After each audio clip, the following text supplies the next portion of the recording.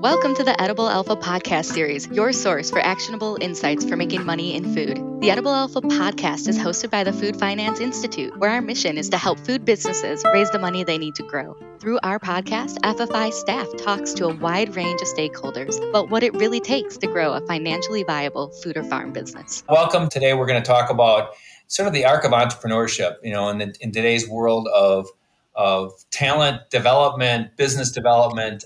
There's an interesting, there's a lot of interesting trends going on. And honestly, from what you and I have worked on over the years, you've lived most of it. So I really want to spend how that works and how it affected, how it's affecting you, how it's affecting the market. And share some of your insights that you've navigated over the last few years. So with that, I'm going to turn over to you to introduce yourself and then your company a little bit, just to make sure everybody knows a little bit about you. All right. Well, I was glad to be on the podcast. This is great. I listen to the show, and it's always a very good conversation just to listen to. So I'm Kwadwo Owusu-Ofori, and I'm the CEO and founder of TweePods, which are coffee pods that are filled with vitamins and minerals that increase mental health. Yes. And so, I know we started out, you and I first met, it was Satori Food Project. Yes. And I think that was, I don't know exactly the foundational parts of it, but I know, it started when I first met you and I did a little research on you on the Kauffman Foundation and some of the things you had done to get to the point where I first met you back in, I think, 2015, 16, something like that. Yeah. It was like, I thought, interesting. He's got an interesting pedigree. So why don't you talk a little bit about your background? I'd say a little bit about your education, because it sort of feeds into into what you've done as a business, but also I think, your education, and I'm seeing this, I just talked to somebody from the University of Whitewater. They have a undergrad degree in business and entrepreneurship. All right. Oh, wow. And I thought, oh, that's great. Yeah. See this, we had a good conversation. It took me back to my just conversations with you and the Kauffman Foundation. So why don't you give a little bit about your education and then in some of that Kauffman Foundation and some of the early entrepreneurship work you did? Right. So what I think is, like, it's funny when you said that the person you talked to just got an undergraduate degree in business and entrepreneurship. I have to bring the time scale in. So I graduated from college. I'm from North Carolina, NC State in 2003. So I'm 40 years old now. And I did a PhD after that in pharmaceutical sciences. I'm really into medicine and how the body interacts with the foods and the medicines that we take, and then vice versa. And so that was 2010 when I came out. And so right around that time, I think a lot of things, this whole notion of entrepreneurship, you can do it too, right? You don't have to be this special person to be able to do it. As long as you work hard and stay committed to a plan, you would be able to accomplish what you want to accomplish. So Steve Blank's Lean Startup was coming out. What do you call it? Sorry, Eric Rice's Lean Startup came out. The book, Shark Tank was kind of getting more popular. I think a little bit after around that time.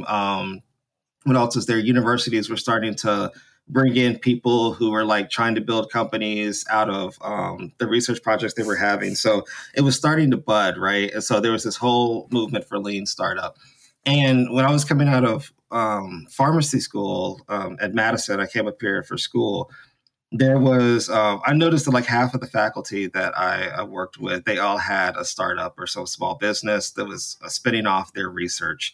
And so for me, it kind of seemed like that was the thing that you do is you go in, you get a faculty position, you build your research program. And then when you find something exciting, some exciting discovery, and then you spin it off into a company and you make a lot of money and everybody's happy and you can see your dreams come true. Right. Yeah. So I come out, right, and I start my project actually. And I was actually working on respiratory viruses over at Madison when I finished up, and I was going to be this virologist that would fly all over the world, curing, curing respiratory diseases and things like that. And I think I just really got to the point where it was getting dissatisfied, burned out. I don't know which one it would have been about being in the science lab. and just working to publish a paper, which is great. It adds to the body of knowledge that we have. But I wanted to make products. I wanted to build things. I wanted to be able to like see my work on a shelf, a grocery store shelf. That was just the bottom line. Or being prescribed to someone, whichever way it went. Mm-hmm. And so with the entrepreneurship thing, the bottom line is that like Lean Startup was coming out, which is like, hey, this is a playbook on how to build a business when you don't have much money and you have a great idea that you think could be big, right? And it was, get investors, minimum viable product, play it out, get investors, do all these things. And so a lab mate of mine, who is Ankit Agrawal in Madison, he got a fellowship to do a Kauffman Foundation program down in Kansas City. And he came back and we were both working in the lab together. And I kept telling him, eventually I wanted to like build a company and spin off and all this stuff. And he was like, why don't you just do it now? And I'm like, what do you mean? Like, you do it now? And he's like, I have a company. I'm like, yeah. So I'm like, what? I was like, well, like, he was like, I think he's like a year older than me. We were both postdocs. And I was like, well, how, it just kind of like hit me, right? He's like, I have a company and this is how I did it. And so he ended up emailing me that they were having another go round of the Kauffman Foundation fellowship, which this Kauffman Foundation fellowship, what it does is that they bring you in, they bring in these top-notch academics to come in and teach you about like business management, financial management, lean startup, product development, customer development, all these different things. And they're bringing in scientists and engineers to do that. And they were bringing in scientists and engineers from all over the world. So like we were from the States, a couple were from the States, a couple were from the Netherlands, a couple were from Britain, Italy, Singapore, China, just to come in and learn entrepreneurship, because America is the like shining star when it comes to entrepreneurship. And it's like, it's true. Like even like learning and talking with people who are coming from all over the world, they're like, yeah, people don't think like that when it comes to entrepreneurship in America, innovation, ingenuity. It's just, you get in, you work for whatever your family business is or your family, I guess, subject matter expertise is, and like, that's it. And so we all came together and we're scientists and engineers and we're learning business development. And I'm just eating that up because I'm just like, this is great. Because Lean Startup is essentially putting the scientific method towards business development and saying, can you create a data-driven process? And so I took that and I said, okay, there's a lot of things in pharmacy that I think we can do, because everybody knows whenever you're trying to, like, not everybody knows, but I don't know if people don't know, it's like when you're trying to do, you're trying to build a medication or a prescription drug, on average, it takes 10 years and $700 million to get that done. And so I was like, I wonder if the principles of Lean Startup could reduce that. And so that ended up being my project. Instead of going around the world fighting viruses, I was like, can this be adopted so that we can bring more access to like healthcare, drug development, pharmacy, all of that to people who may not have that $700 million in 10 years like I didn't, So, yeah. So that's what that was all about. And that was that whole nexus point, I think, of like taking me off the arc of going to like work and be a faculty member to actually saying, can I build a company and create tangible products for people to use? Mm-hmm. That's great. As I said, when we first met, and at that time you were doing your cocoa, and you were doing, you had a project. Your project was going on. You had a product. You had a minimal viable product. You were doing, I think, cocoa and more like cans. More like the Hershey can, and I think you were doing a little business to industry on that, and it was all good now. And then sort of. It was sort of at that point where, at Fab Wisconsin with, we were like, I think you applied to our accelerator program at that time. And so, let's take it to the next phase now. So you're starting to work on a business, you decide to go down that route. I'm going to come back to some other points about entrepreneurship, I think. But I want to wrap up your business arc and then come back to a couple of thoughts. But so you came involved. You came to Fab Wisconsin. You had an idea that you were going to launch, and you had launched, but you had bigger plans for it. Mm-hmm. So talk a little bit about what you were looking for, and then what you found, and sort of some of the navigation points you had to navigate. As you pivoted your business from the Satori Food Project to I call it TWE, but I'm saying it wrong. Yeah, no, Twee is fine. Yeah. Right. So I think it's interesting. And I was trying to think of like when we kind of talked a little bit about the topic, where I was going to go with it. And I'll put this all together where it's like usually when I talk about the story, I generally just try to keep it towards business and that entrepreneurship arc. But I had to kind of realize, and it wasn't until I just came through an accelerator program with the Green Bay Packers, and I had a mentor there by the name of Mark Webster, who was kind of coaching me on entrepreneurship and particularly branding. And one of the last things he said to me was that, like, I'm married. I had one kid at the time when I was getting ready to have our second child. And he said, remember not to keep these things separate. Like you can't have your personal life. And I'm pretty sure, Brad, you could attest to this as well, where it's like, yeah, you can't have these particular hours, I'm only business. And then these particular hours, I'm family. I mean, you can kind of do that, but ultimately those goals need to be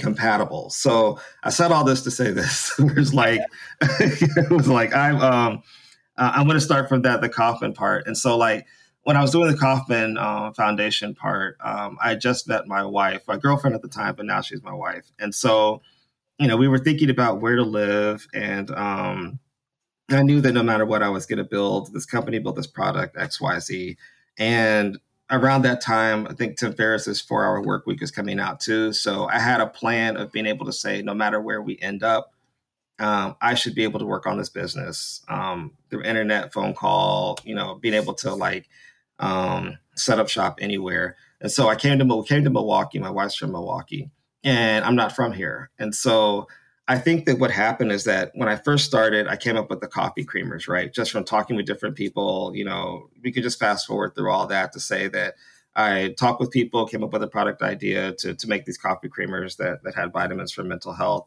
because we wanted to get into the routine lifestyle of someone who has anxiety or they're burned out from their jobs or something like that. What is something that no matter what's going on in their life, they're always doing? It's like we always get our first cup of coffee, you know what I mean, in the morning. And so, let's start that off in a more healthy and better fashion, a more productive fashion. So I think when I came in, that's when I met you, because Scott Williams introduced us. And I met Scott through like a networking event or something. And I think it's interesting because you'll hear it. I'm always analyzing my art kind of thing.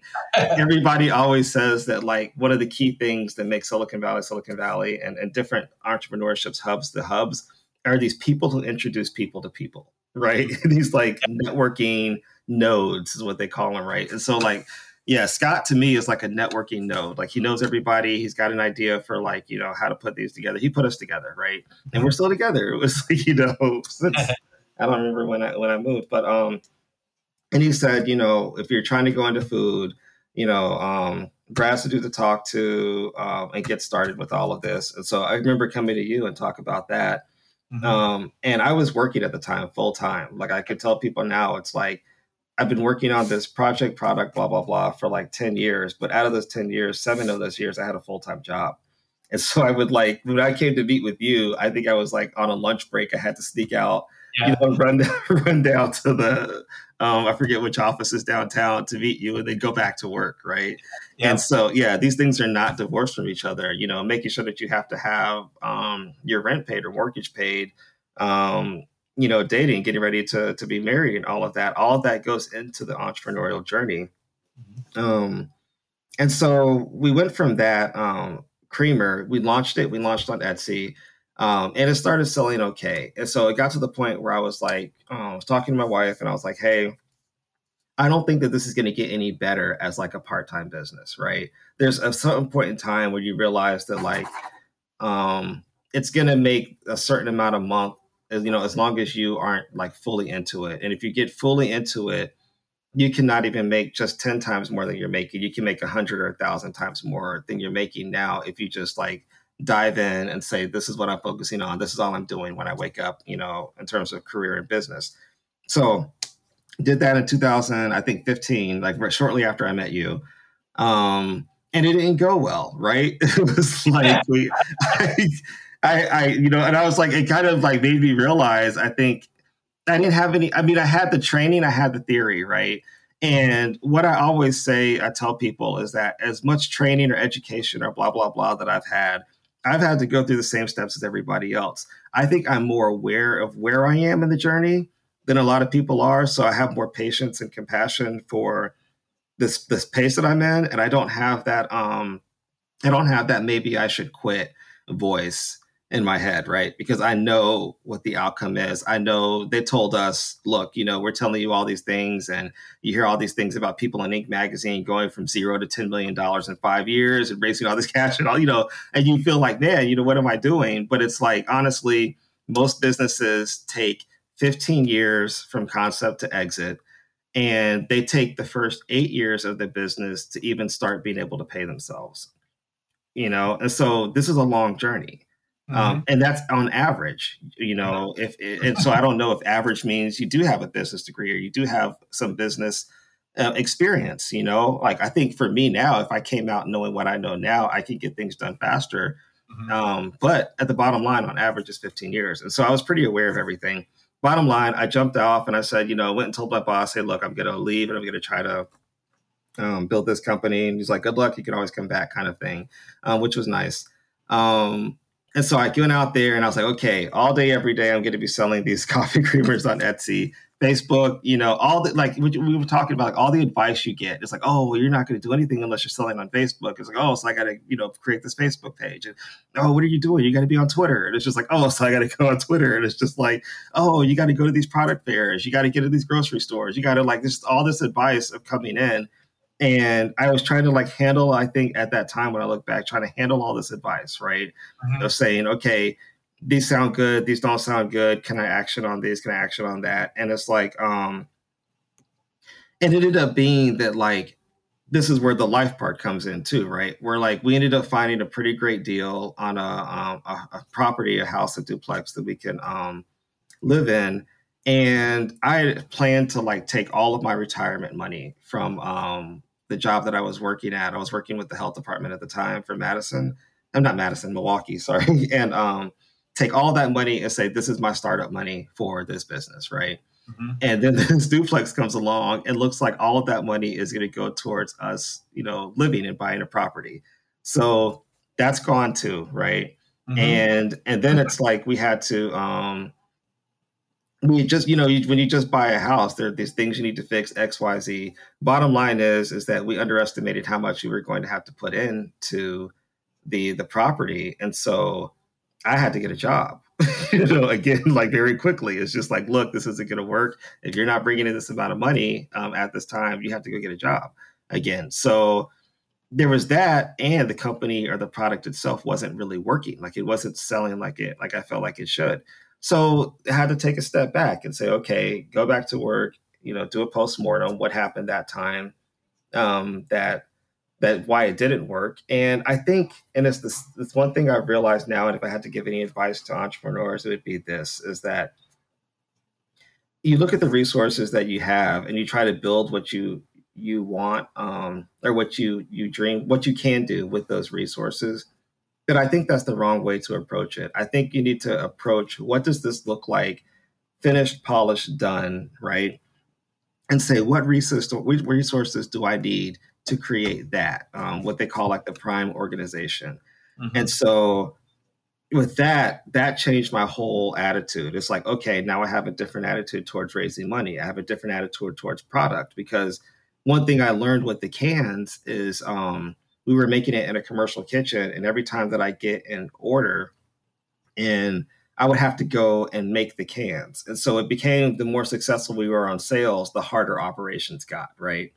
And that happens to a lot of businesses that I see, where you see them saying, I'm working 12 hours a day, 14 hours a day, and I can't keep up with that production. And it's like, for me, because of that Kaufman training, I knew to take a break and knew that there's something wrong. It can't work like that, right, Brad? It can't be the better the sales get, the harder it is to run the business. It's supposed to, and so I that's why I was like, okay, let me stop, do the postmortem, figure out what's going on.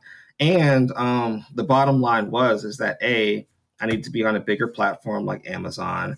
B, I needed to find a surefire way to keep up with production. And C, I needed to raise the money to create that prime organization that I had there. And so like when I had those three tasks, which seems simple now, like be able to make it, be able to sell it, be able to like pay for everything, you know what I mean? It's like, I don't know, like, it's like, those are really the three things you have to do. And like everything else is just work towards that. Yeah. So, but so I love the Venn diagram. Like I said, I have it sitting up there because it's like, that's exactly everything. Those are all the wheels and pulleys that are going along. And so we did when I did all that and I started thinking about the creamer and talking with the customers, it became clear that like, there's a lot of things that were wrong with that product. And I guess we could go into it now where it's like, we had creamers in a can, which is unusual. Most of the time people sprinkle it in. So that's already one step away from normal. B, we're trying to explain these mental health vitamins, which is also different from, especially when we were talking about relieving anxiety through coffee. It was a hard concept to get around. Everybody's like, well, coffee causes anxiety. I'm like, yeah, but that's what we're trying to like change. Yeah. Sort of like the cigarette that cures cancer. You have the coffee that's going to cure anxiety. Right. I think that's an awesome you call it analogy. Yeah, you're right. So if I go up to someone, I'm like, I made the cigarette that cures cancer. It's like, oh, but cigarettes cause cancer. It's like, I don't know how to explain. That's the whole thing we're doing. But but with your product, right? You have two choices with that, right? You could either say, this is my message, and you just go and find people who can get down with that message, right? Say, oh, I understand that, or B, you change your message to fit the target audience that you want. I don't know. What do you suggest happens at that point in time when you find out that your messaging isn't working? I always, you have to change your message. I mean, a lot of times I've seen it, because here's the deal. I mean, you only have so many words you can say anyways, because you don't have marketing dollars. Like even big companies, I'm not kidding you, they do copy testing, period. Okay. And find out the ones that has the most dynamic, attraction to the brand and to the product. All right. And there's a reason you do that is because, you only have so many dollars to spend and you want to maximize that.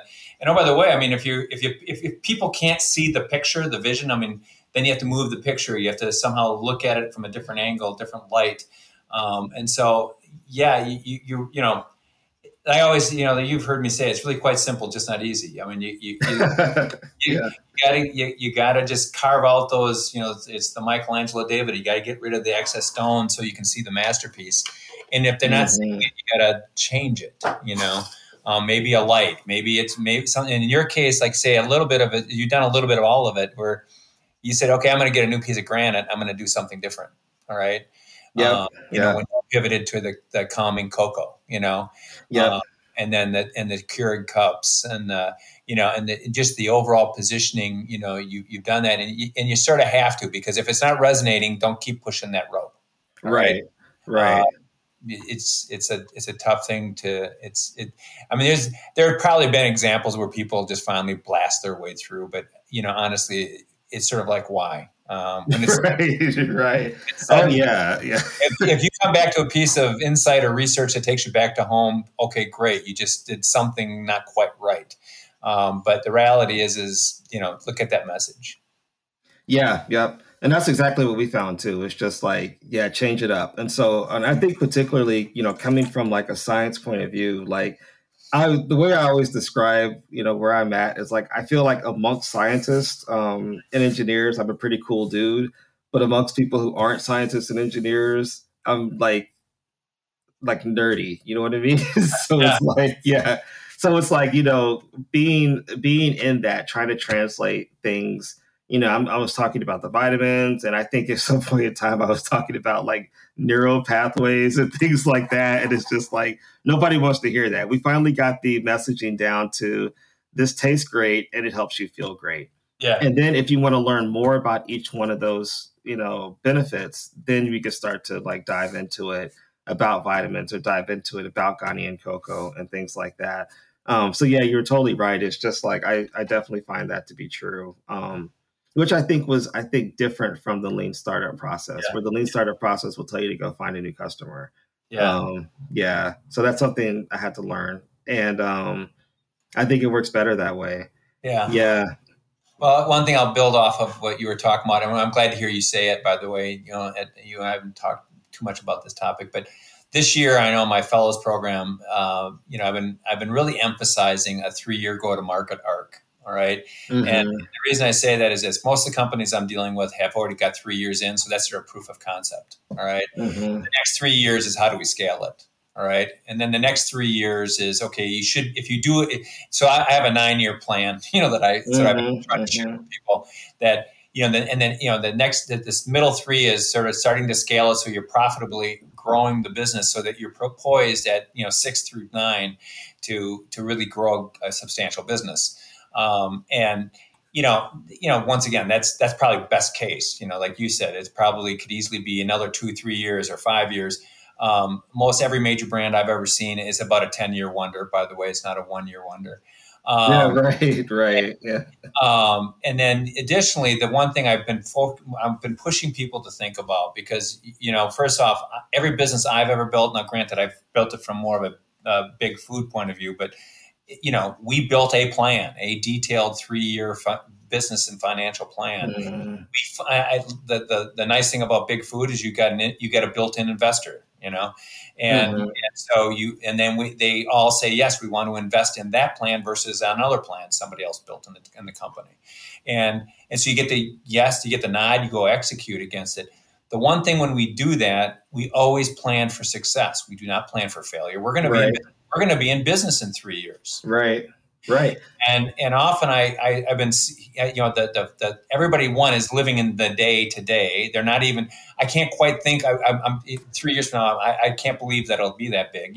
That sort of, you can tell the hesitation that goes on when they start looking at the number, that in that second 3-year section, your number is going to be in the millions of dollars. All right.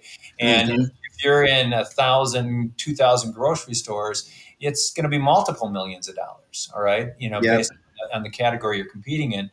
And you have to believe you're going to get there. If you don't believe, like race car drivers do not think about the wall. They're going by it at 200 miles an hour. They think about in front of them. All right. And how to get ahead. All right. You can't focus on failure. You got to focus on what it's going to take to win. All right. And that the lean, and the thing about the lean model canvas that I think a lot of startups don't get because they haven't been through it as many times as people. Like in my role, I'd been through multiple business startups and launches, is that what's in there, there's a box number 6 or whatever, all the activities that you're going to be doing, to deliver that plan. Mm-hmm. And that's what happens in the next 18 months to get to 3 years from now. All right. Yeah. Over and over and over again. Exactly. Yeah. And so, you got to understand what you're doing is for 3 years from now, not, it's not for today. Now, when I say that, then, they say, well, how do you do that? I'm like, well, when I go out and ask for pricing from somebody or a co-packing, agreement, I'm giving them the millions of units. All right. And even though I'm only buying tens of thousands, all right, right now, but I want to know that I'm going to be profitable in 3 years. Yeah. And if I'm profitable in 3 years, we'll figure out how to negotiate the cash flow situation in year 1 and 2. 100% agree with you. Yeah. And that's the arc of an entrepreneur, is being the ones that can navigate that, without having that built-in financial team around you, are the ones that are going to make it. All right. And to your point, you have to accumulate, you assess, the other thing you built on, you said, that 3-year focus is that business now is multi-million dollars. You have a salesperson, you have a marketing person, you have and now you have an organization that you have to manage. All right. And it's not just, and you have co-packers, you have suppliers, and you're not making to order, you're making to an inventory. Yeah, to inventory. Yeah, that's way different. Mm-hmm. Yeah, so that means you've got capital sitting in either in a building and or in an inventory. And it could be an inventory of ingredients, and it's going to be inventory of finished product, and then you're going to have an accounts receivable, payable that has to be managed.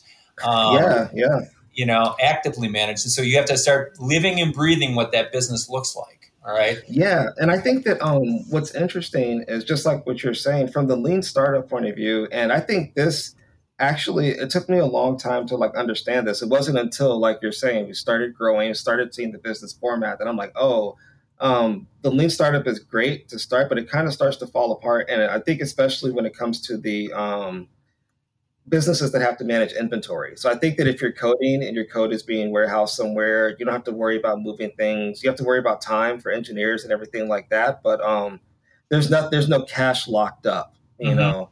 And I think that that's one thing that that we also figured out. Like I said, the first time when I tried to start this and flopped, was the cash flow, because the same thing that was happening. Why is it every time that we're selling more product, it gets harder to make or produce? How is it every time that I sell more product, I don't have any money in the account? You know what I mean? It's just like, it's because you have bags of sugar sitting around or bags of cocoa sitting around. That's the money, you know, or cans sitting Yeah. around. That's Yeah. the money.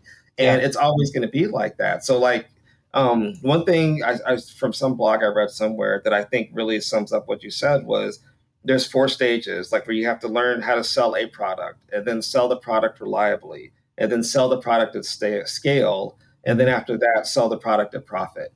And so the faster you get through that, and I think that that's something I would have looked back to and said, don't worry about the profit now, worry about getting the customers. You can always find ways to reduce the profit in an innovative way, just like, you know, you're able to create the product. You can, like, when you move your Eye of Sauron over to profitability, you will also solve that problem too. You know, so it's like whatever you decide to focus on, you'll make it happen. And the first thing you have to focus on is having that group of customers who like what you're doing, understand it, that you can riff off of, all of that. Yeah.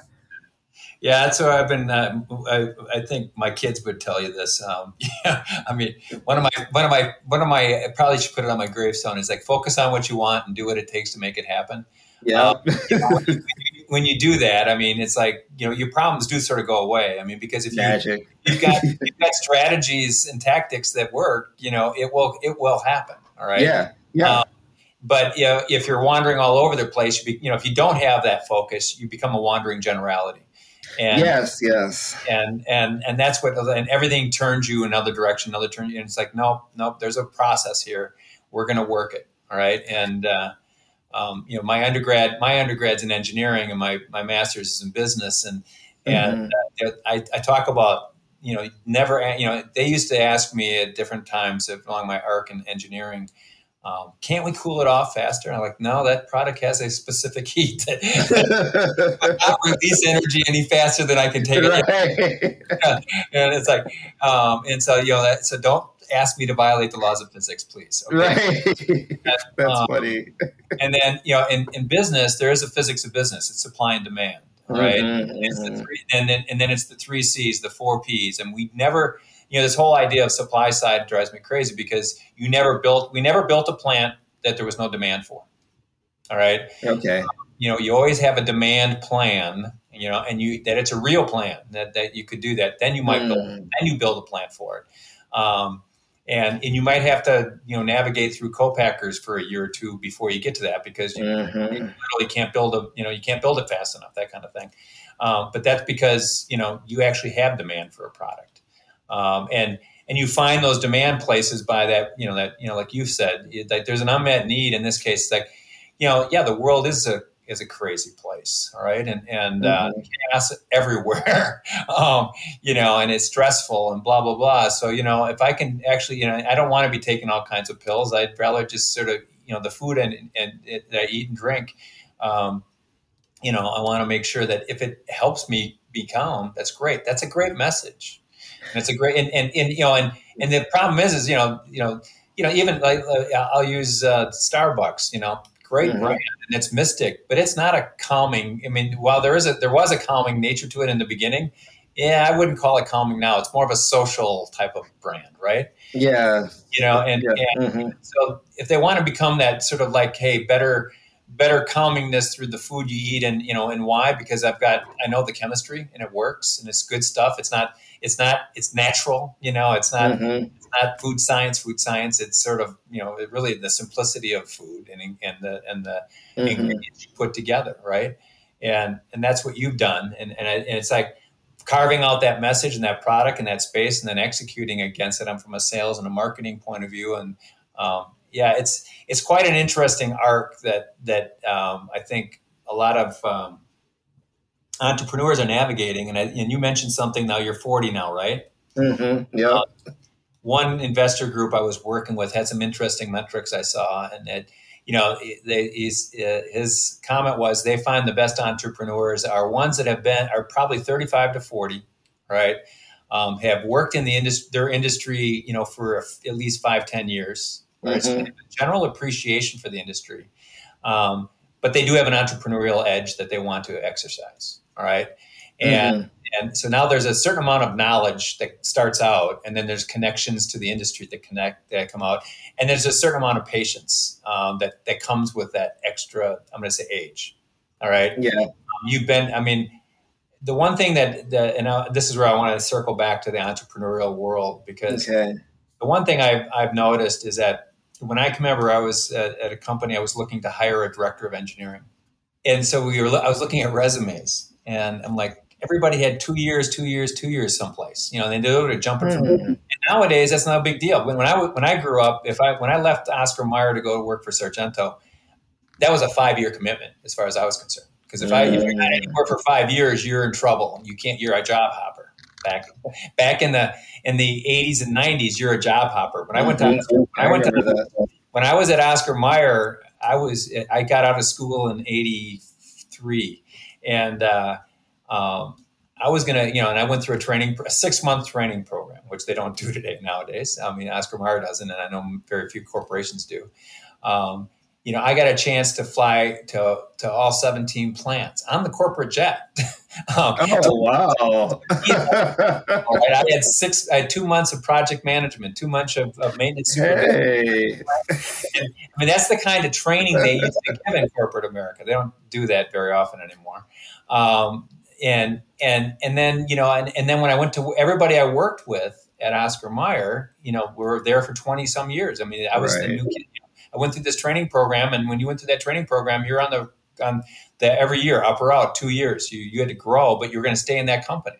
All right. Mm-hmm. And people were going to retire. And oh, by the way, and now I'm part of an alumni. I was there for 8 years, and I'm part of the alumni association at Oscar Mayer. All right. And wow. It's sort of like, I don't think people can, most I'm going to say workers these days don't have this sort of knowledge base or history. And like I'm starting to realize my age. I mean, the stories that are being told on this is that my parents got me into Oscar Mayer. All right. Right. And I worked there for 30 years. And then all these great stories and the great people and the business they built. And it was sort of like, that was the way it was. They took care of you. You took care of them. Everybody built a business. And I was going to ask, sorry to interrupt, but it's like, that's very interesting. Did you notice the change? Oh yeah. And then you saw it, because by the time I came out of school, like, we didn't think corporations cared anything about us. I think it's gotten worse. That's why everybody's like, So the arc, I'll share a little more of that. Yeah. So I loved Oscar Mayer. Hale Meyer was there, but they were, the family was sort of gone. But you could still feel a little bit of a family tie. They had bought in Louis Rich, so Marty and Norman Rich were not part of the company anymore, but their people they hired were, right? Mm-hmm. So I worked with Louis Rich for a few years, about 5 years, and in the corporate office in Madison, and you could feel it, all right? And when I had built a plant, and 4 years later we shut it down, and and there was some Philip Morris impact, and there was some Kraft impact, and all of a sudden we have to right size this company, all right? So they started shutting down plants, all right? To be competitive, they rolled back the wages of the workers, $2 an hour, right? Oh, I know. Wow. It was the beginning of corporate sort of rule, all right? And yeah, but so like, who was leading that? Because I don't want to bash Oscar Mayer or whatever this is about. It sort of becomes, it was the Jack Welch sort of mentality. Yeah. We have to have continuous improvement. We have to start taking out cost all the time, cost.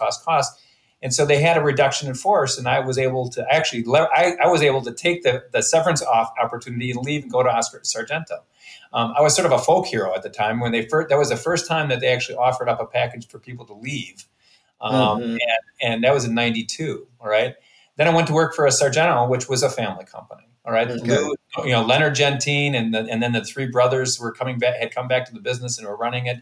it was a really good family entrepreneurial type of company.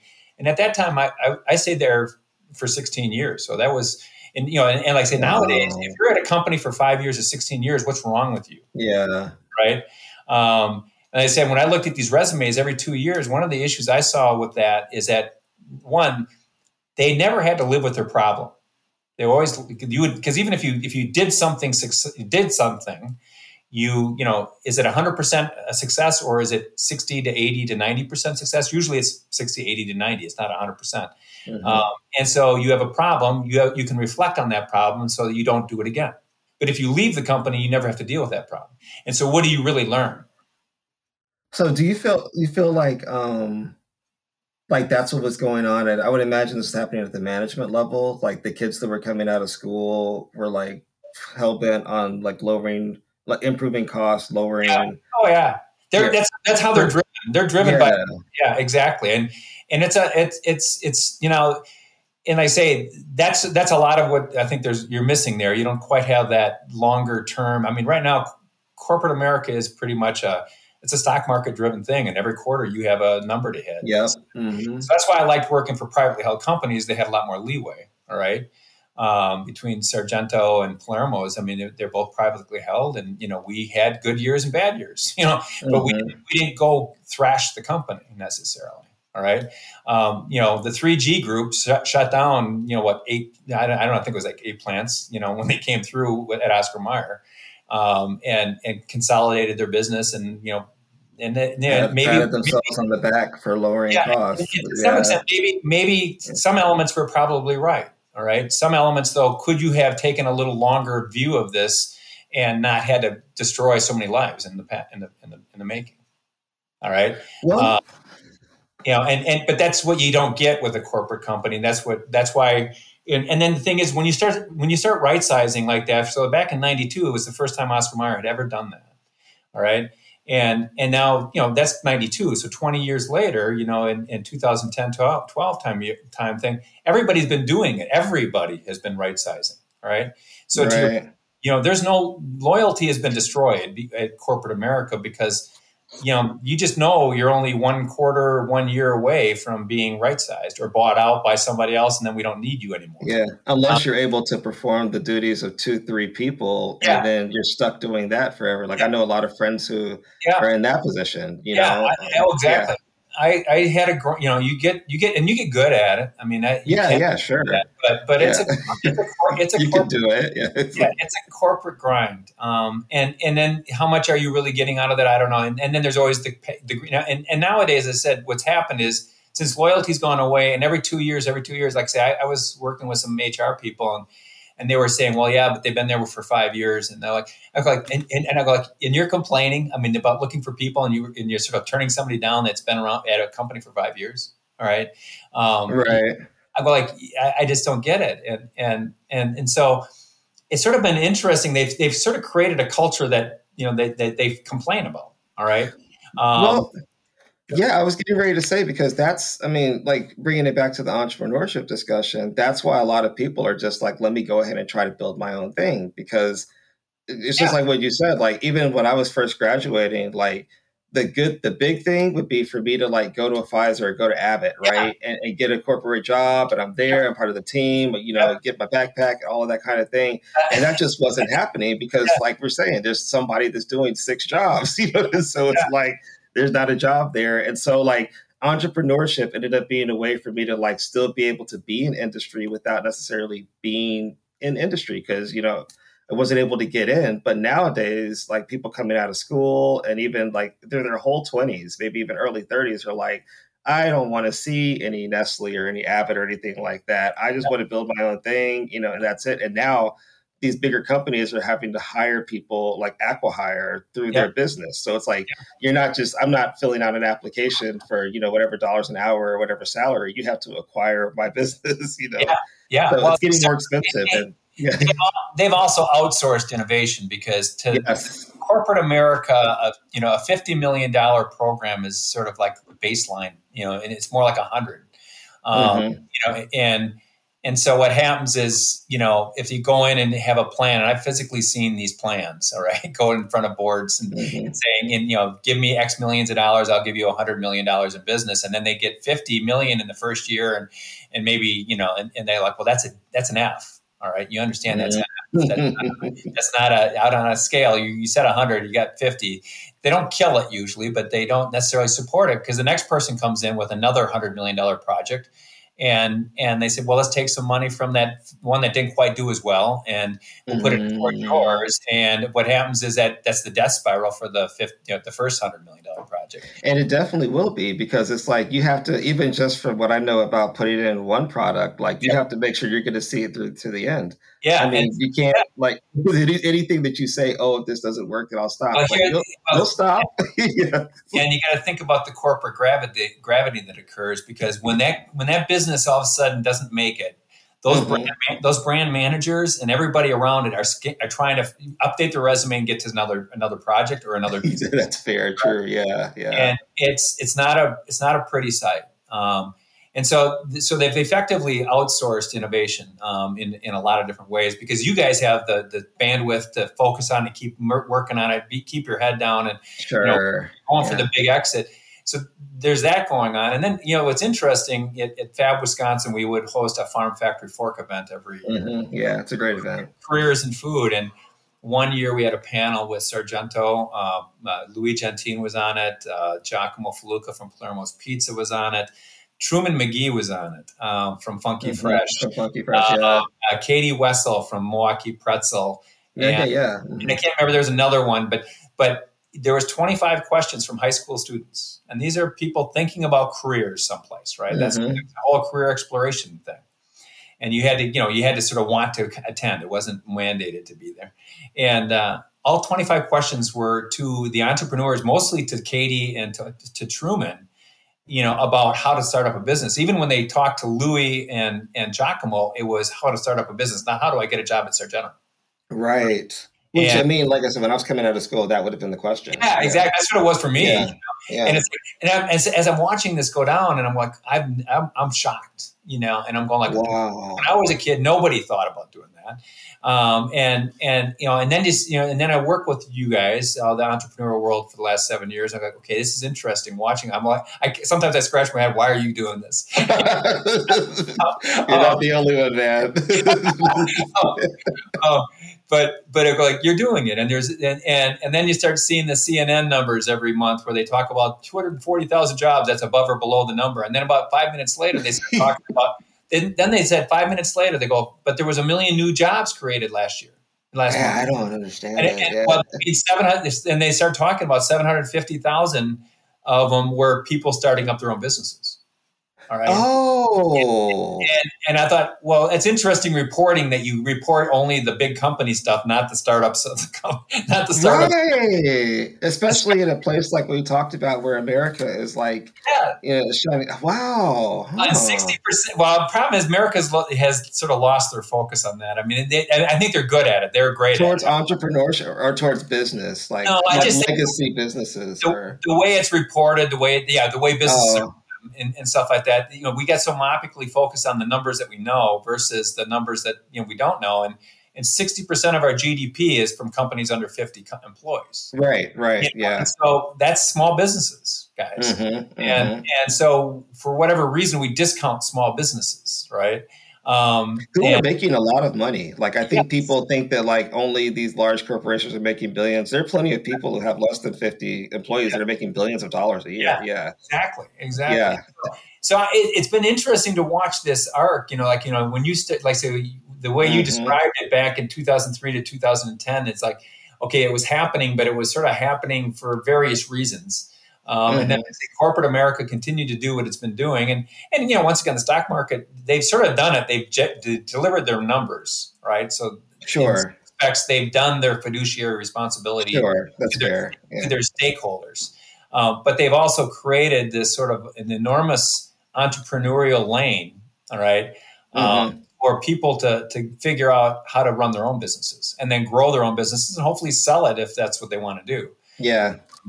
And the tools are so much easier, like, because like you're saying, that whole culture has kind of popped up. There are so many tools on the web now, like from when I was trying to do it, starting out in 2000, well, now it's like, man, I could sit here and run. You could and I've talked with people who've exited the company. You can run a $10 million company from like QuickBooks, the regular essential version.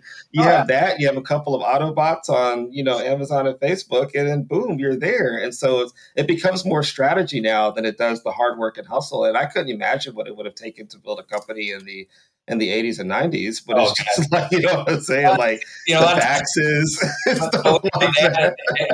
I share my corporate experiences with people and they're like, well, that's corporate America. I said, you don't understand. I had to get 1,000 people to say yes. Right. So it wasn't as easy as it sounds. Through phone calls, I mean, the one advantage I did have is once as we went down that path together and I got smart enough to make sure that I had the CEO putting the objective, I want $25 million at 10% contribution in these lanes. And if the CEO says that, everybody sort of nods their heads. All right.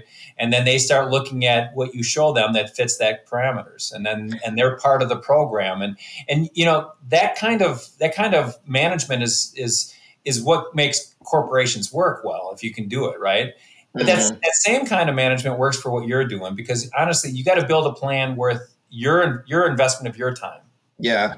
If you bring on friends and family, you want to make sure that you have a plan, because you don't want to be the oddball at Christmas time that you sort of suckered them in. Yeah, messed up their money. Oh, 100%. I went at the Kauffman Foundation thing, and then I want to get back to what you were talking about, where ultimately, like nowadays, I find that like the more and more people that I work with all seem to have the CEO title or consultant title. Like it's very rare that I'm running into somebody who isn't running their own business. So like that whole thing about now talking to CEOs is very interesting. But no, 100%, like one person like in the Kauffman thing, which is why I really like that program. It made me very aware of what's happening, because those first dollars are going to come from friends and family. My sister was one of the first dollars into, and her family, her husband, were all the first dollars into this company. And then it grows from there. And he said that like, he was working for IBM. I love these IBM stories, because I guess I didn't know how much of a powerhouse IBM was in the 70s. A big blue. And it's just like, every salesperson, but it spun out a lot of successful people. And there's just like, I used to work for everybody I talked to. Like I remember the programs. I used to work for IBM. It's just like, so he used to work for IBM, and he was talking about how he had this, whatever mainframe, blah, blah, blah. Bottom line, he lost, his like uncle's money or something like that, or his father-in-law's money. Even though the company was doing great, what happened is they took on a customer that was too big for them to handle. They got really excited about taking on like this big pharmaceutical company, and the amount of stress that servicing that big name company put on the company, shut it down. But yeah, every Thanksgiving, he had to look at him and know I lost, $200,000 of his money. Yeah. No, as I say, it's when you build your financial plans, you should be doing it just for your own. I always say, if you can't look at it and say that's a plan worthy of my time and investment, you should stop. Then you got friends and family, and then lastly, when you start getting to banks and investors, they require it. All right, so to some extent, when I'm working with you guys, and you don't quite get it done, I'm like, you're going to get it done if you're going to be in business. Right? Yeah, you're going to figure it out. Yeah. And I like what Fab did was great. Was A, taught me, how inventory manages cash flow, but B, like when you're coming through a lot of other entrepreneurship programs, the goal is to pitch and get to investors, right? But with Fab, you're just like, no, go for a bank loan, see what you can get. Yeah. Get some credit cards, blah, blah, blah. And it's like, when I decided to start working with banks instead of investors, my business got better, because the banks don't play any of that, right? They're just like, you're not worth $3 million because you say so. You're worth, Yeah, well, and plus the banks, it's a much more fixed, payback situation. So investors have a pretty fast arc, and they're betting on the future, not necessarily just the $1 that they put into you. And then, investors have their place. We always talk about sources and use of capital. There's places for, there's a place for debt, there's a place for equity. and you get to pick it, honestly. I mean, Right. run your company. I mean, it may be a longer arc if you use debt more often than you use equity, but the reality is you have more control over it, probably. You know, and you know, the thing is, it does come back to it, is like, you know, I want entrepreneurs to start thinking about is like one, you know, what we've discussed is there's a path. All right. The path is not really, in fact, it's probably more difficult than corporate America in some respects, because unless you've got the experience, got experience in that space, you've got to learn that. All right. Oh, wow. Yeah. You know, and then, you know, and I learned it on Oscar Mayer's time. You know, I literally had 2 vice presidents that I talked to every month, you know, during my training program. And then since I was part of that training program, you know, I got to know these guys, you know, and so I literally have, you know, the vice president of engineering at Oscar Mayer, I still know to this day. All right. But now he's no longer there. He's retired, but I still know him. All right. And I know a whole bunch of executives have gone on from other companies. You know, they were either my peers or you know, just above me. You see, your network is there. You know, I have it. All right. It took me 35 plus years to get my knowledge base in the industry. All right. So your job, as you said at Quadro, is to network and acquire, you know, to build that sort of framework and that model that will deliver the things, and then acquire the insights, the talent, the connections that you know, in the next 3 to 5 years in order to be able to do it. All right. Yeah. And the only way you do that in your world of the entrepreneur world is sort of like through the FABs, through the FFIs, through the various associations that you can navigate and get some people to work with. But really, you know, connect and collaborate, you know, to build these plans. And I think, but as the founder, you have to lay out the framework. Otherwise the plan gets pushed around in front of you, and you have got to be the CEO. All right. Yep. Yeah, I think it's interesting because I think that, and I was thinking about this through the frame of when you were talking about people seem to be better at this between 35 and 40. And I'm like, and then I also have been like I really read about the big entrepreneurs and everything. And most people do make most of their money or their wealth in general in their 40s and 50s. In terms of life. And I'm like, well, what's happened for my 30s? And like, I'm only like, you know, not a couple months, maybe half a year into my 40s or something like that. But what's the difference between that and my 20s? Right. And I think that, or even the arc and the entrepreneurship path that we're on now, which is like way better than it was before. What's the difference? And I think that the key thing was like, when you were starting off with that plan, your business plan, and I wanted to get to that because like nowadays, I don't think someone could pay me to write a business plan. Like, I'm just like, I've written it, it's done. I don't think that things need to be in detail as much, because what I do believe has to happen is you have to have a general idea of the plan, but your entrepreneurship journey goes based on opportunity. And opportunity doesn't come in linearly. Yeah. And so there would be times, I think, especially within the first couple of years, where like somebody would come in and say, hey, you know, Aurora Healthcare wants to do something with you. And I'm like, oh, that's great. But first, I want to make sure that I get things online and have like this, you know, type of situation going. So I would entertain, you know, whatever the big opportunity was. But I knew that I had this plan of saying, first get this, then that. Yep. Now I'm at the point where it's like, it's not going to be in order. If this is an opportunity that fits into the plan, take that. It's a 2D puzzle. It's not a 1D puzzle, you know? Yeah. And maybe, you know, maybe a 3D puzzle, shoot. But I don't know. What I've been trying, I've got a new tool that you didn't get a chance to see, but it's truly a 3-year go-to-market sort of summary.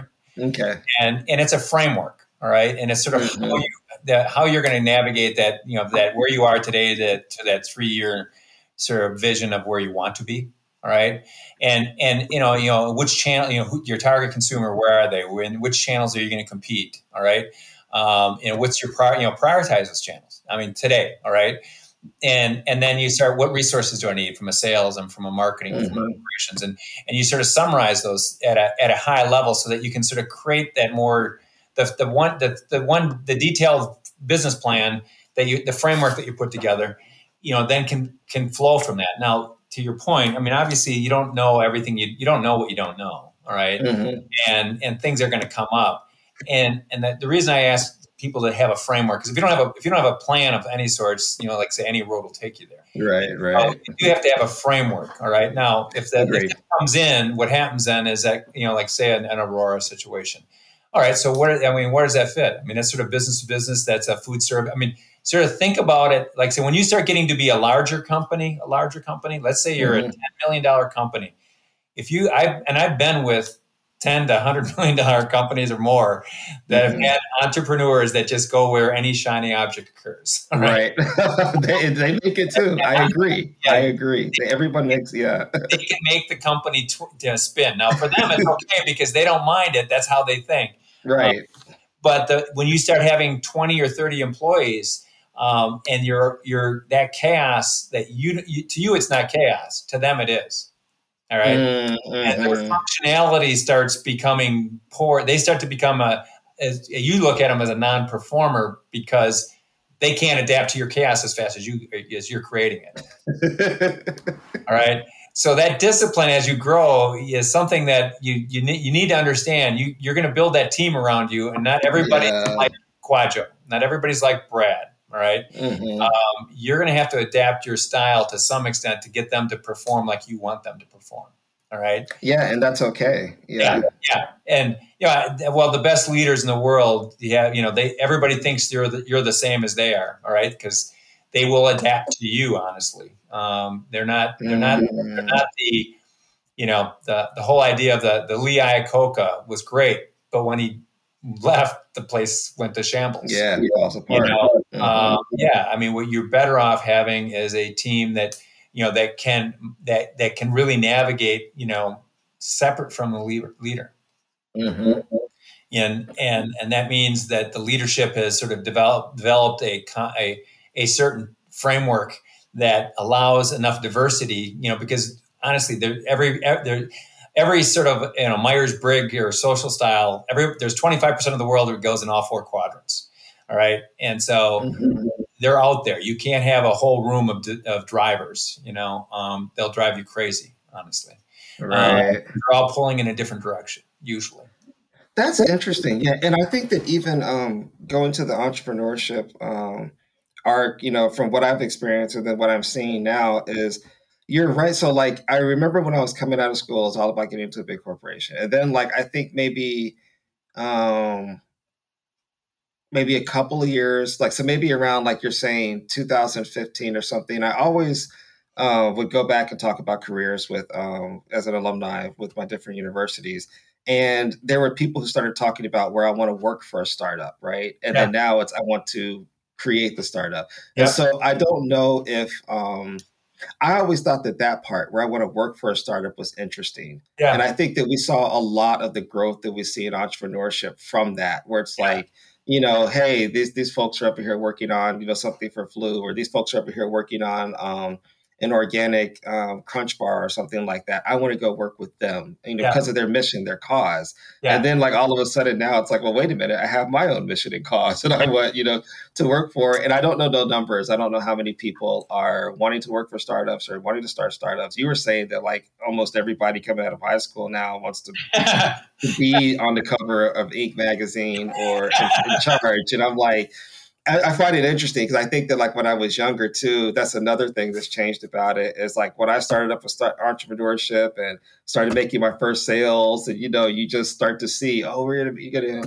to really do something here that's going to work. Yeah. I used to turn around and be like, I wonder why everybody isn't an entrepreneur. Why isn't everybody going after that dream and X, Y, Z? And then like, as you go on, the crown gets heavier and heavier and heavier. Yeah. Yeah. And now I'm at the point where I'm just like, because I'm at the point now where I'm like, everybody should just do what makes them happy. Like, I don't think that like entrepreneurship is like, if I could just have control of something, I could be happier. I think there's levels to it. And I think that people have to realize just when you're talking about that 9-year plan or, back in the day was 15, it probably is down to 9 now because of tech, but it's like, and the resources out there, but it's like, there's going to be a point in time. And it's happened to us. And I realized that as soon as it happened, because like I said, I'm aware of where it is, that you go from being a startup to a small business. Yeah. Right. And so the startup part is really fun. You're excited. I love seeing the passion in people's eyes where it's like, we're getting ready to talk to this investor tomorrow and blah, blah, blah. It's like, great. You know what I mean? It's like, knock them dead, but it's like, what's it called? But then there's a point where you actually do succeed at those things. And now you have to run a company. And that is hard. That's QuickBooks. That's checks out. More checks out than checks in. Like payroll, accounts receivables, aging. Right. All of that. Oh, this truck is stuck here. This inventory isn't going to be. Is a week behind. We're out of supply. And like you're sitting there, like I remember talking with like a vanilla supplier, and they're like, "Yeah, we're not going to have any for like the next 5 weeks." And it's like, what am I supposed to do? Yeah, well, you're not going to have supply for 5 weeks. What's going on over there?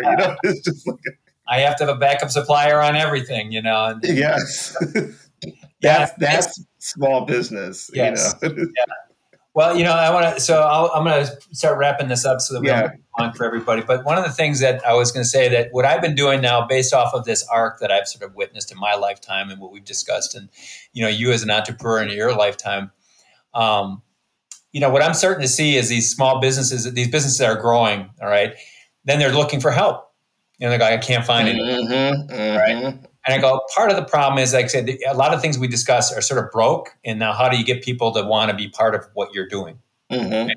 And or for any amount of time. All right. I mean, even the first time, for the first year or whatever, and then maybe for multiple years would be. And so what I've been trying to say is, is there an opportunity to go full circle on this? And I do believe there is. Oh, wow. And this is sort of the idea that, all right, so first off, there's no training programs out there for, anybody in corporate America hardly. I mean, when I say that, I'm sure there are, but nothing like I went through, honestly. And then there's, there's a lot of talk about internships and scholarships, and especially on trade schools and stuff like that. But my last 18 months at UW-Madison was, I was at UW-Madison. I worked part-time, year-round at Oscar Mayer in developing their maintenance management system with them. And so I did a lot of grunt work for them, and I learned a lot about engineering and maintenance, in that year and a half.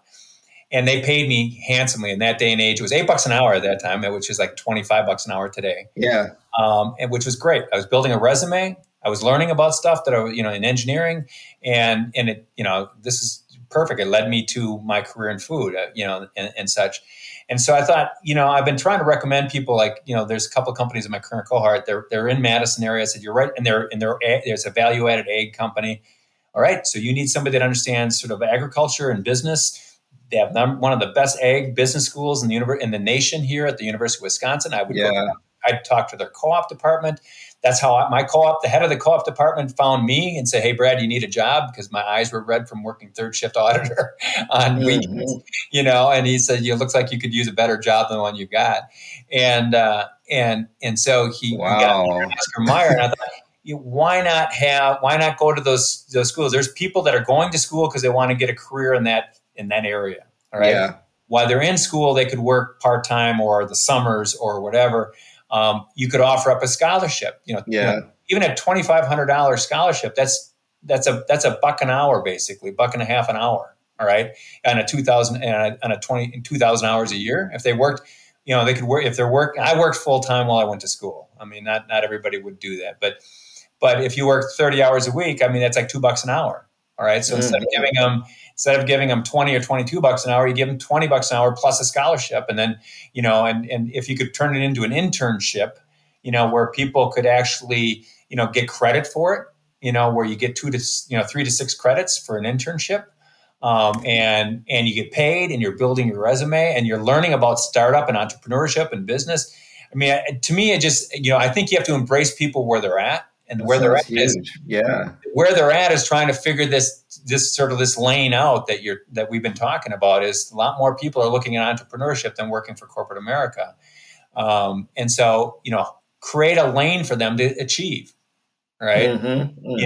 And embrace that, embrace what is a hard thing to recruit, and then into what they are really looking for, right? Yeah, because I think that's got to be the smart move. I think about some of the tech companies like Instagram, where like he built Instagram because he tried to get a job at Facebook, and didn't make it through their process. And so he knew he still wanted to build this tool.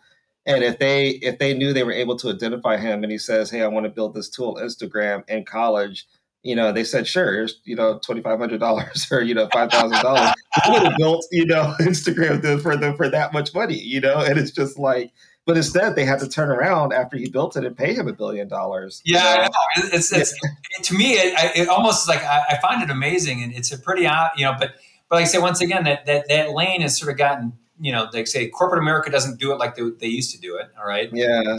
Entrepreneurs usually don't think about it this way because it's a lot of money. But I'm like, if you're upping your ante on an hourly wage, you're playing on price. Don't play on price. Play on value. Yeah. Yeah. What value can you offer? All right. And there is money involved in it, obviously, but it's more of a value equation, just like you're doing when you're doing your minimal viable product. If you don't have a value equation, don't do it. Right. All right. Right. And so, I really think, I just think there's an opportunity here. And I just sort of like, and more and more entrepreneurs that I've talked to that are trying to acquire decent talent, people that want to play, want to do this, want to work for them, they're trying to figure this out. And more and more I keep coming, I've heard people actually, I've had a couple of startups that actually, they came through a scenario, but you went through scenario planning with me. Yes. That was great. I don't know if you went through with the startup Sweet Peas out in Mayville, Wisconsin, and she's like trying to figure out how to restart her business in Wisconsin, and this issue was a big topic for her. How do I get people to want to work for me in Mayville? And I said, well, let's take a look at this model, and she's actually embraced that. Working with workforce development in the high schools and the local and she's like, this is not a problem for me. This is a solution. All right. And so, work that angle. I mean, you might as well work that angle. Every other angle of just like say adding more money onto the table doesn't seem to get people in, right. I think that there's also that population stuff, right? So it's like regardless of the population, there's only going to be about, I think, 3% of people who are going to be like innovative entrepreneur type people who that's what they care about. Yeah. And there's another 13, it was like 12% that are like early adopters. They see somebody who's like, oh, that's a good idea. They're going to go for it. Yeah. And so maybe what's happening is that because when I'm thinking about the high school program that you went to, that you put together that had Truman and Giacomo on it. And then what we're seeing from the universities, we're seeing people who are part of that 3%, self-present, where normally they would kind of hide, they self-present, you know what I mean? But you think about even in that room, even if you had 100 kids in that room, there's another 700 kids that didn't even bother to show up. Yep. And so now it's one of those things where just like what you were saying with her, it's like, how do I reach those early adopters, people who will say this is a good idea and go forward with that? And maybe that's the training I think that entrepreneurs need. And the beauty of it too, they do need it. And then here's the deal. That's something you can uniquely offer that corporate America can't. 100%. Yeah. That I can spot a good idea and say, I can get on it and help that, innovator execute.